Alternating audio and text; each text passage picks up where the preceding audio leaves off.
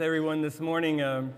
It's good to see all the people that we know well and some new faces, so it's good to see that Christ is building his church. How you doing, James?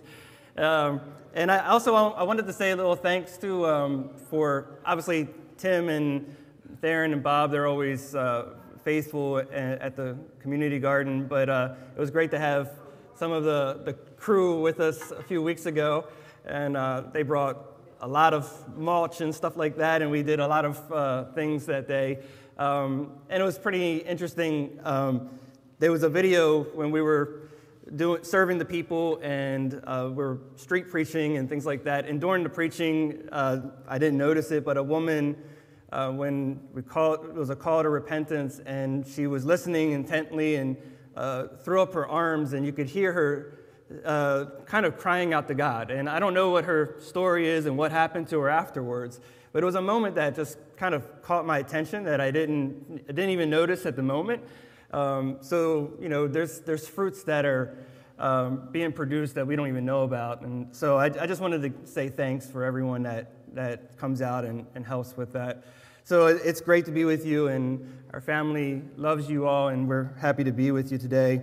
So today we're continuing the series through Genesis, and we've been going through the whole book of Genesis. And if you went through this book, you could find the gospel in every page. You can find our purpose and why we exist in creation to glorify God. We could find why the problems we have in this world because of sin and the fall of mankind. We can see God's wrath and his justice and his patience and his grace all at the same time through all these pages. But oftentimes what we forget about is that we can also find Jesus on every page in the book of Genesis. That Jesus is there in the shadows, and types and shadows. He's the pre-incarnate angel of the Lord that we see throughout these pages. And that's what I want to focus on today, is Christ and redemptive history.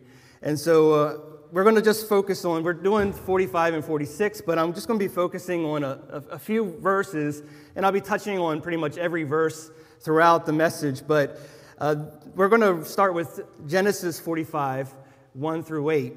So if you have your Bibles, we're going to read the Word of God, and these are the very words of God. Then Joseph could not restrain himself before all those who stood by him. He called out, "Have everyone go out from me." And so there was no man with him when Joseph made himself known to his brothers. And then he wept loudly, and the Egyptians heard it, and the household of Pharaoh heard it. Then Joseph said to his brothers, "I am Joseph. Is my father still alive?" But his brothers could not answer him, for they were terrified at his presence. And then Joseph said to his brothers, "Please come near to me." And they came near. And he said, "I am Joseph, your brother, whom you sold into Egypt. So now do not be grieved or angry with yourselves because you sold me here. For God sent me before you to preserve life. For the famine has been in the land these 2 years, and there are still 5 years in which there will be neither plowing nor harvesting. So God sent me before you to establish for you a remnant in the earth, and to keep you alive for a great remnant of survivors.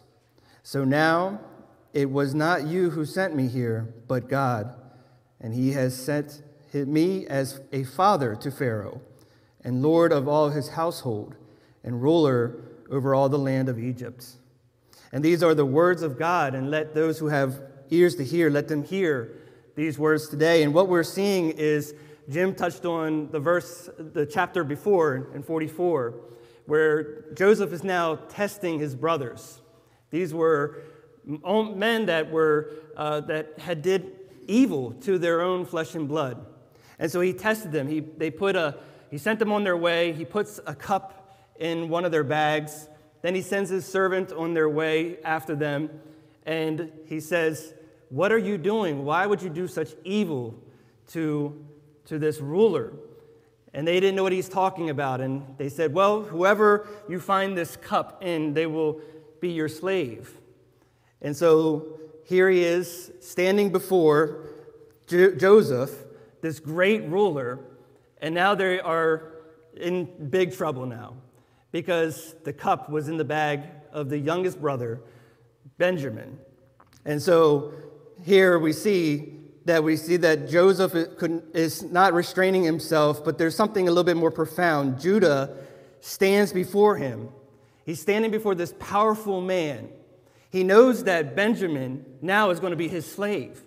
And he's standing before this powerful man that is second in command of all of Egypt. Now, Egypt is the conqueror of the known world. And Pharaoh was considered a god. That's how they looked at him, that he was literally a god. And so here they're standing before him, the man that he sold to slavery, and now his brother, his little brother, is now threatened to be the same, to be a slave. And so Judah feared that Benjamin, Rachel's only son besides Joseph, is now going to be a slave. And he offers himself as a substitute for his little brother. See, the thing is, oftentimes we look at Joseph's life and we say that maybe he was this spoiled brat that just kind of made all his brothers mad at him because he was a goody two-shoes and that he was the favorite and he was the teacher's pet and all those kind of things. But we don't see that in the scriptures here. There could have been a little bit of that because he is a sinful man just like all of us. But this is a 17-year-old boy that they sold into slavery. And so what we see in the scriptures is that he had a great character. God paints this picture of Joseph, even as a young man, with a great integrity. And we see that it was his father who was the one that sent him off to go and spy on his brothers. And that's where he ended up being sold into slavery. His father sends him 60 miles to find his brothers and to check on them and to report back to him. And that's when they plotted to kill him and then eventually enslave them. But what we see is that the problem is a little bit deeper. The story is not so much about Joseph. It's more so about Jacob and also Judah. See, the thing is, when you look at why he was the favorite, we see that throughout the scriptures there's this plurality of marriages. And God never condoned plurality of marriages. He made one man for one woman. And so what we see here is that we see in Abraham's life, the great-grandfather, we see that he had Sarah, who was his one true love, and yet he laid down with his slave. And the child that came from the slave was not the chosen one. It was the one that was the promised seed. You see that through the Old Testament, seed, land, and covenant. And so then you see now his siblings now. And his children now are producing life. And Isaac has twins. And what does it say in Romans chapter 9? Esau I hated, but Jacob I loved. One was not the chosen one. The other one was the chosen seed. Jacob then has multiple wives as well. And there's a whole other drama that takes place with that whole marriage situation. With Rebecca, with Leah and Rachel and all these other women that are in this story, in this family. And we see Rachel, who was his one true love. That's where Joseph and Benjamin came from. They came from his one true love. And so that was his favorite, because that was the woman he loved. That was the woman that produced these children. They were special to him. So we see how sin, when we see that when we do things against God's design, when we commit adultery, when we have plurality of marriages, sexual immorality, all those kind of things, it produces destruction. When we go against his will, that's what we see happening in the culture today. Everything is anti-biblical. And so this is the result of it. And so they hated him. They hated their brother because he was the favorite. He was the child of the favorite woman, the favorite wife. And now Benjamin, in their eyes, is the only child surviving in the situation. And now he's going to be enslaved just like they did to their brother, Joseph. And so he is panicking. Judah is panicking. He knows that if he goes back to his father and his little brother is not with him, he will literally die because that was his precious seed. And so we see now that he is trembling before this man, who he doesn't realize is his brother. He's speaking the Egyptian dialect. He's using an interpreter. We see that in chapter 42. And so he's standing before him. And we see that Joseph is seeing this. He's like, wait a minute, I'm the one that you sold to slavery. You tried to kill me. And yet you're willing to be the substitute for my little brother. And you can find these emotions that, why would you not do that for me? Why him? Why not me? And these human emotions are arising, but you don't see anger coming from him. You never see that through his behavior. You don't see vengeance happening. There's this deep sorrow. Even in later chapters that you see later on, you see that he was the richest man, he was the most powerful man, he governed the whole empire of Egypt, he had all this authority, and yet he said, this is the place of my suffering. See, he was in the wrong land. He was wearing the wrong robe. He was under the wrong family lineage. Everything was flipped upside down in his life. And he could not control himself. And it says that Joseph was so overwhelmed by Judah's words that he was willing to be a substitute for his little brother, that he didn't wish to not be dignified in front of the other Egyptians. He's the ruler. And so he says, get out of the room, depart from me. He has all this pent-up anguish that's within his soul that he's about to just pour out. I mean, imagine this 20 years. He was 17 years old, and they sold him to slavery. They put him into this hole that was bottle-shaped, so it had a wide at the bottom and had a tight neck on it, so there was no way of getting out. He had all these flashbacks of all this torture and all these things that were going through his life, all the heartache and all the sorrow and all the suffering. And he says, get out of the room. I can't take it anymore.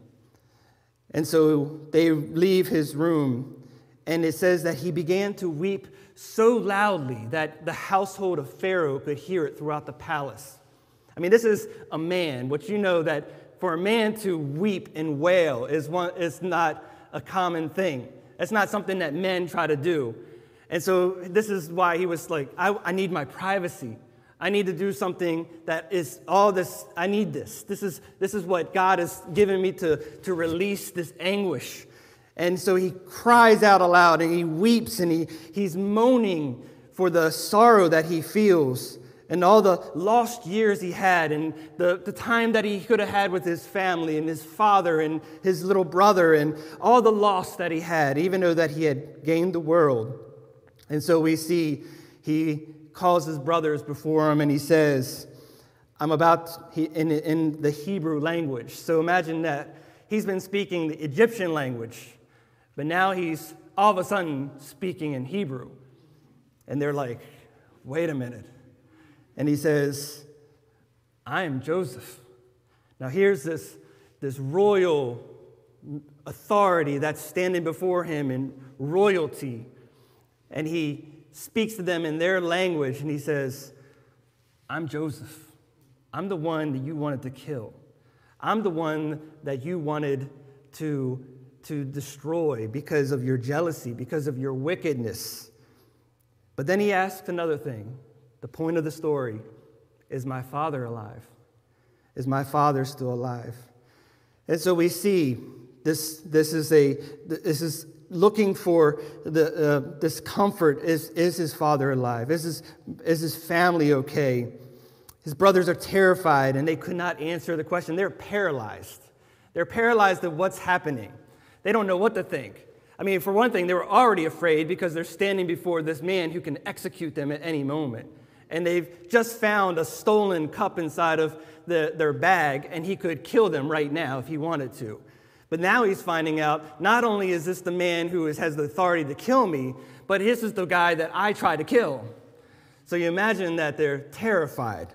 They're terrified. And then we see in verses 5 through 8, these are verses that stand as a theological high point of the account of Joseph's life. I mean, you're talking about chapters 37 through 50. A huge part of Genesis is dedicated to this story, but it's one of the most eloquent affirmations in the Bible regarding God's sovereignty and in human events. That God is sovereign in all things, that he is controlling all things. And even though man goes and does their evil deeds and follows their evil inclinations, that he's using all things for his glory, to fulfill his purposes. Why did he allow evil? That's what people love to say. Well, that he could display his justice and his grace. Because all humanity has fallen into sin, and all deserve his justice. If you want to say, I want justice, you all, including myself, would be in hell right now. What we need is grace. And so when you see human history is God revealing his attributes, his justice, his patience, his mercy. And we're seeing it throughout the scriptures here. And God had worked behind the evil intentions of his older brothers to accomplish two essential things: to preserve life through Joseph's leadership through those 7 years of famine. But also there's something else that's a little bit more profound that we'll get to soon. And so the question is, what's the purpose of this story? I mean, is this a story where we can relate to his rejection? So it's kind of like, I can get that. My brothers and sisters, they didn't like me. We can find some of that there. But that's not the point of the story. Is it a rags to riches story like we love to see in movies? I mean, we could find that, but that's not the point. Is it that we can find how we can resist temptation? Of course, we can find that there. Is it a feel-good prosperity gospel message that says that even when people do you wrong, that they'll get theirs, and you'll get your vengeance, and you'll be able to be like the talk shows when you saw the ugly woman in high school who gets all made up, and now she goes and brings all of her old classmates on the TV show and says, "Look at me now. Don't you wish you took me to the prom?" That's not what this story is about either. This is not about look at me now type thing. This is something deeper. There's Christ in the shadows. John 5:39, Jesus says, "You search the scriptures because you think that in them you'll find eternal life. It is these that bear witness about me." He's talking about the Old Testament scriptures. And Luke, he's walking with these disciples after his resurrection, and he begins to open their minds and begin to explain the scriptures. And it says, then beginning with Moses and the prophets, in other words, all the Old Testament, he interpreted to them the things concerning himself in the scriptures.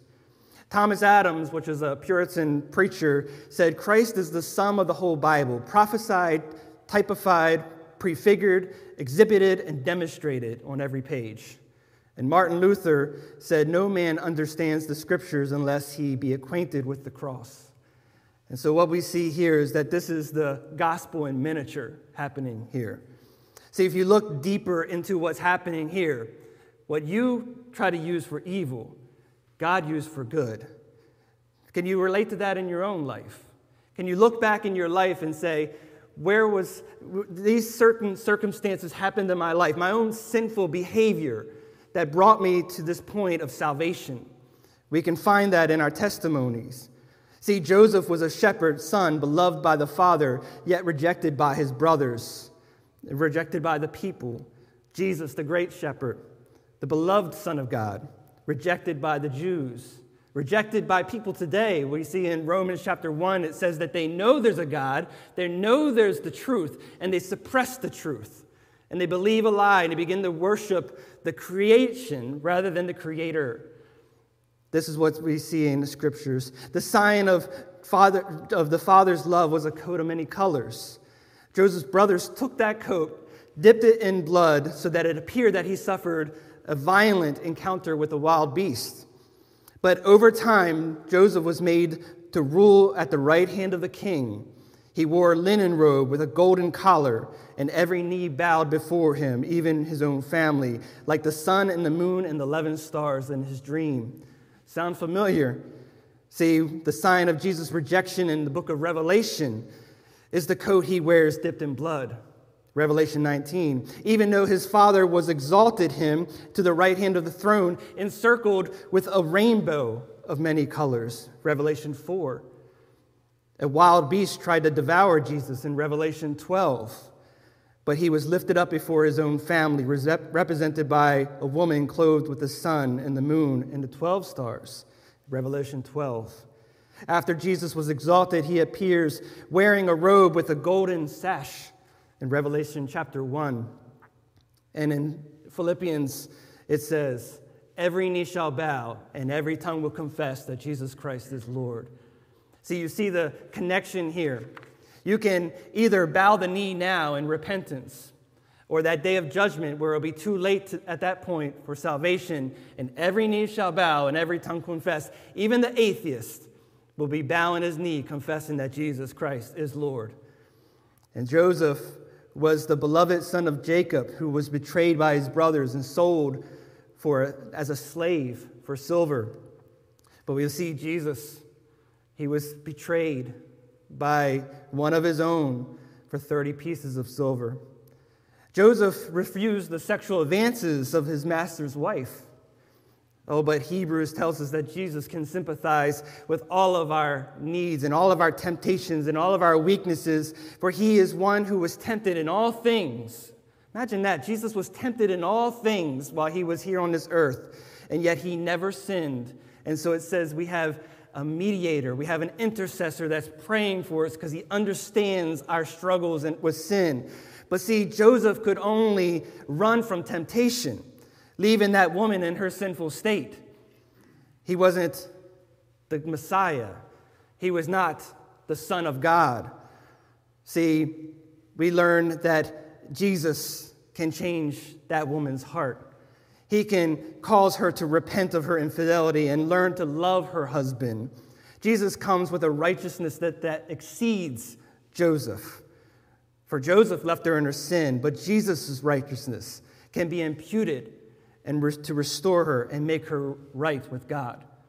He's the greater Joseph.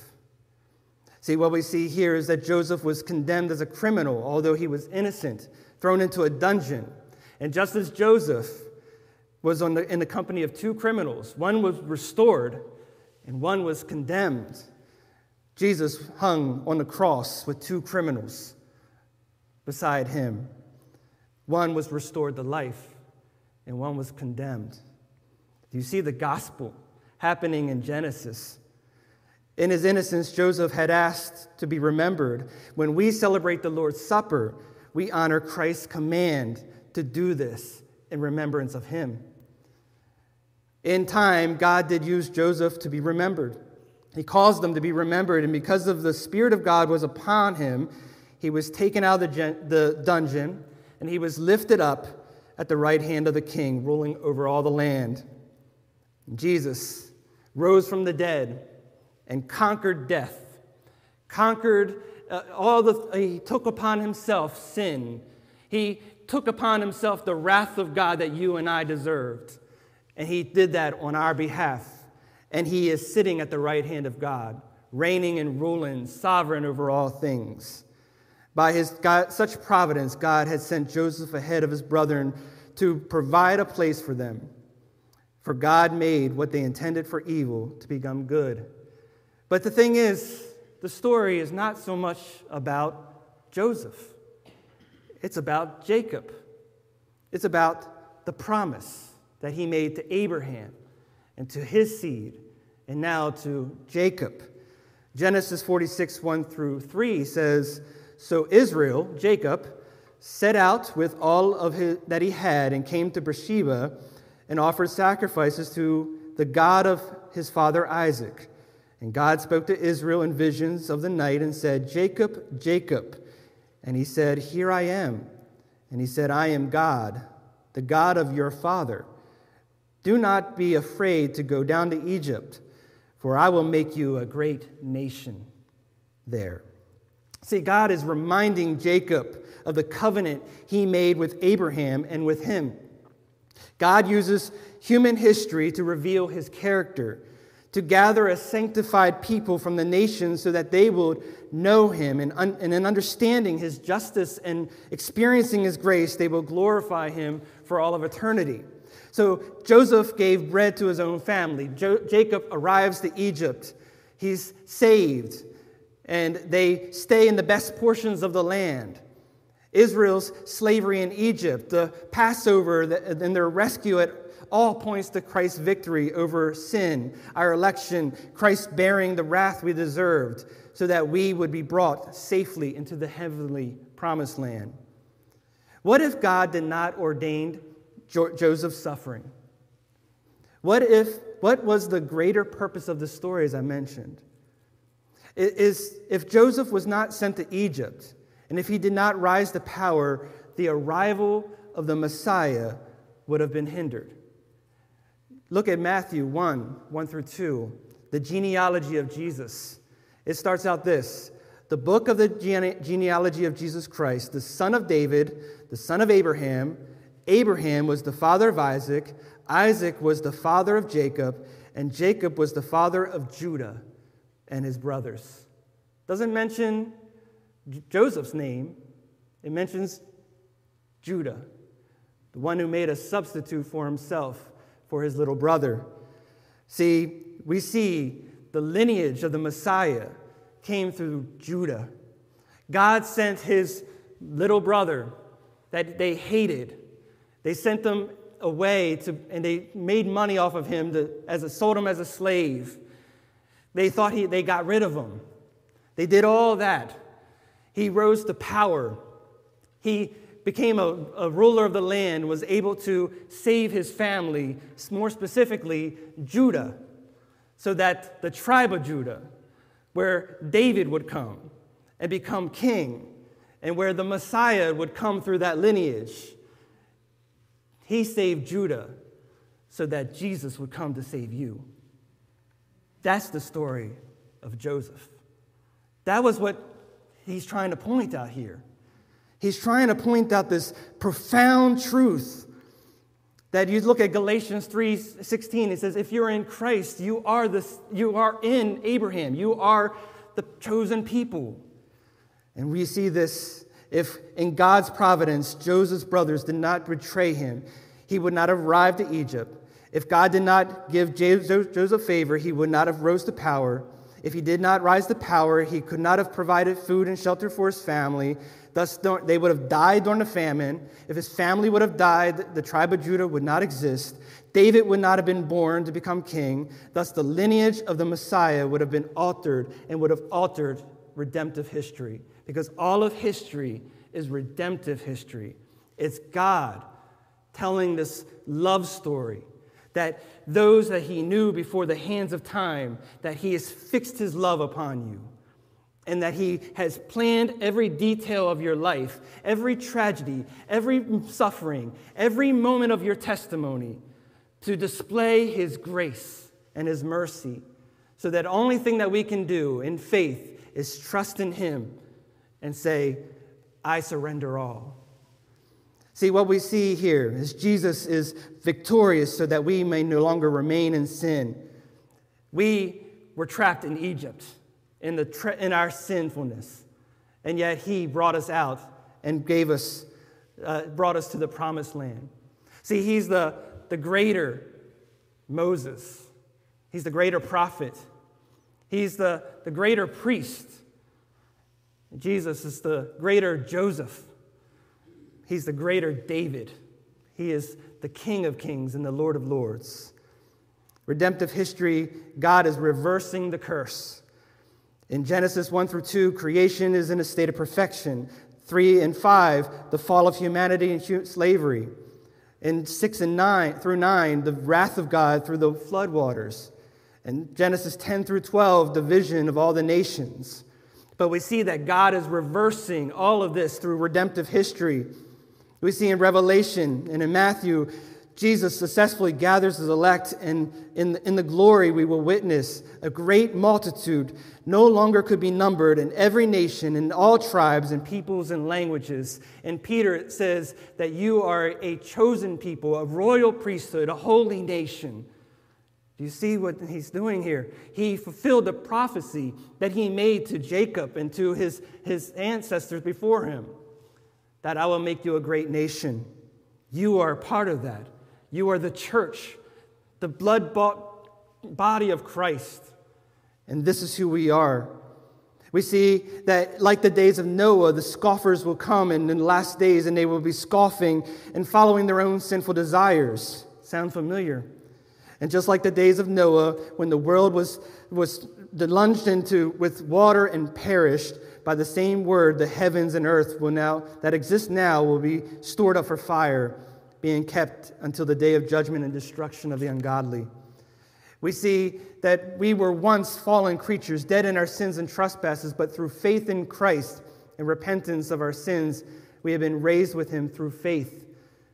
And in the power working of God, who raised us from the dead, God raised us with him and seated us with him in the heavenly places in Christ Jesus. When Christ returns for his bride, the dead in Christ will rise first, and then we who are alive and who are left will be caught up with him in the air, in the clouds, to meet the Lord in the air, so that we will always be with the Lord. And we see that just like in Genesis, where he destroys the earth with water, that Genesis lost this state of perfection. The world lost this state of perfection, but God will purify all creation, not by floodwaters, but the day of the Lord will be like a thief. And then the heavens will pass away with a roar, and the heavenly bodies will be burned up and dissolved, and the earth and the works of that are done in it will be exposed. But then there will be a new heaven and a new earth, for the first heaven and the first earth will pass away, and he who is seated upon the throne will declare, "Behold, I'm making all things new." That is what he's doing. He saved Joseph to save Judah, to bring the fulfillment of a great nation, the church. And you are a part of that. See, John Favreau, which is a Puritan, he said, "Whatever God takes, be thankful for what he leaves." See, he may have allowed you to suffer in your life. He may have allowed you to experience hardships in your life, loss and abandonment and drug addiction and alcoholism, and the list goes on of trials and tribulations. And you look back and you say, "I wish I could have done this differently." But yet he worked all those things for your good, so that way you look back and you say, "I know I'm not the one I used to be. I know I'm not where I need to be, but I'm not the same that I used to be." And then there's times in our life where, as Christians, that we need to be disciplined as well, because we fall into sinful temptations, and we don't do what we should be doing, or we do the things that we shouldn't be doing. And we see that he disciplines us as well to sanctify us. But we must remember that God is working all things for his glory and for your good. And we must remember that the Bible is about redemption. It's a story, a love story. That verse in Romans chapter 8, where it says, "Those he foreknew," that word in Greek actually means that those he fixed his love upon. Those he fixed his love upon, Those he fixed his love upon. He also predestined. He predestined, and those he predestined, he called. Did you remember when you heard the gospel? You heard it 1,000 times, but for some reason that time it hits you differently. And then those he called, and he justifies. And those he justifies, he glorifies, that when we will be in heaven free of our sin and sorrow. See, you notice that's all in past tense. That he did that before the hands of time. He knew you, and he planned out every detail of your life. And so what we see is that he was working all things to pull you out of Egypt, out of your sinful state. That the Passover, which represented those who were marked with the blood of the Lamb, were passed over and did not experience the wrath of God. And that is what he did for you and I. See, by faith we see the hand of God in the light of creation's grand design, in the lives of those who prove his faithfulness, who walk by faith and not by sight. The faith our fathers roamed the earth with the power of his promise in their hearts, of a holy city built by God's own hand, a place where peace and justice reign. We will stand as children of the promise. We will fix our eyes on him, our soul's reward, till the race is finished and the work is done. will walk by faith and not by sight.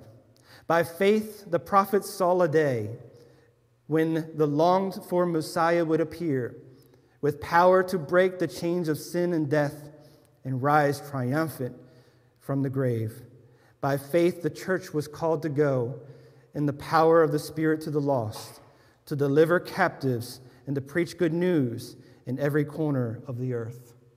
And so let us remember that if you are here today, or those that may be watching, and maybe you didn't realize that this story is a little bit more profound than what we always taught in Sunday school, that this story is about God redeeming his people. And then if you are not one that can say, I'm in Christ, today is the day to bow the knee. Today is the day to repent. Tomorrow is not promised. Life is but a vapor. So repent and call upon the name of Jesus, and you will be saved. And you can experience the peace that passes all understanding. The yoke that you would experience with Christ, being connected with Christ, will not be a burden, but will be a pleasure.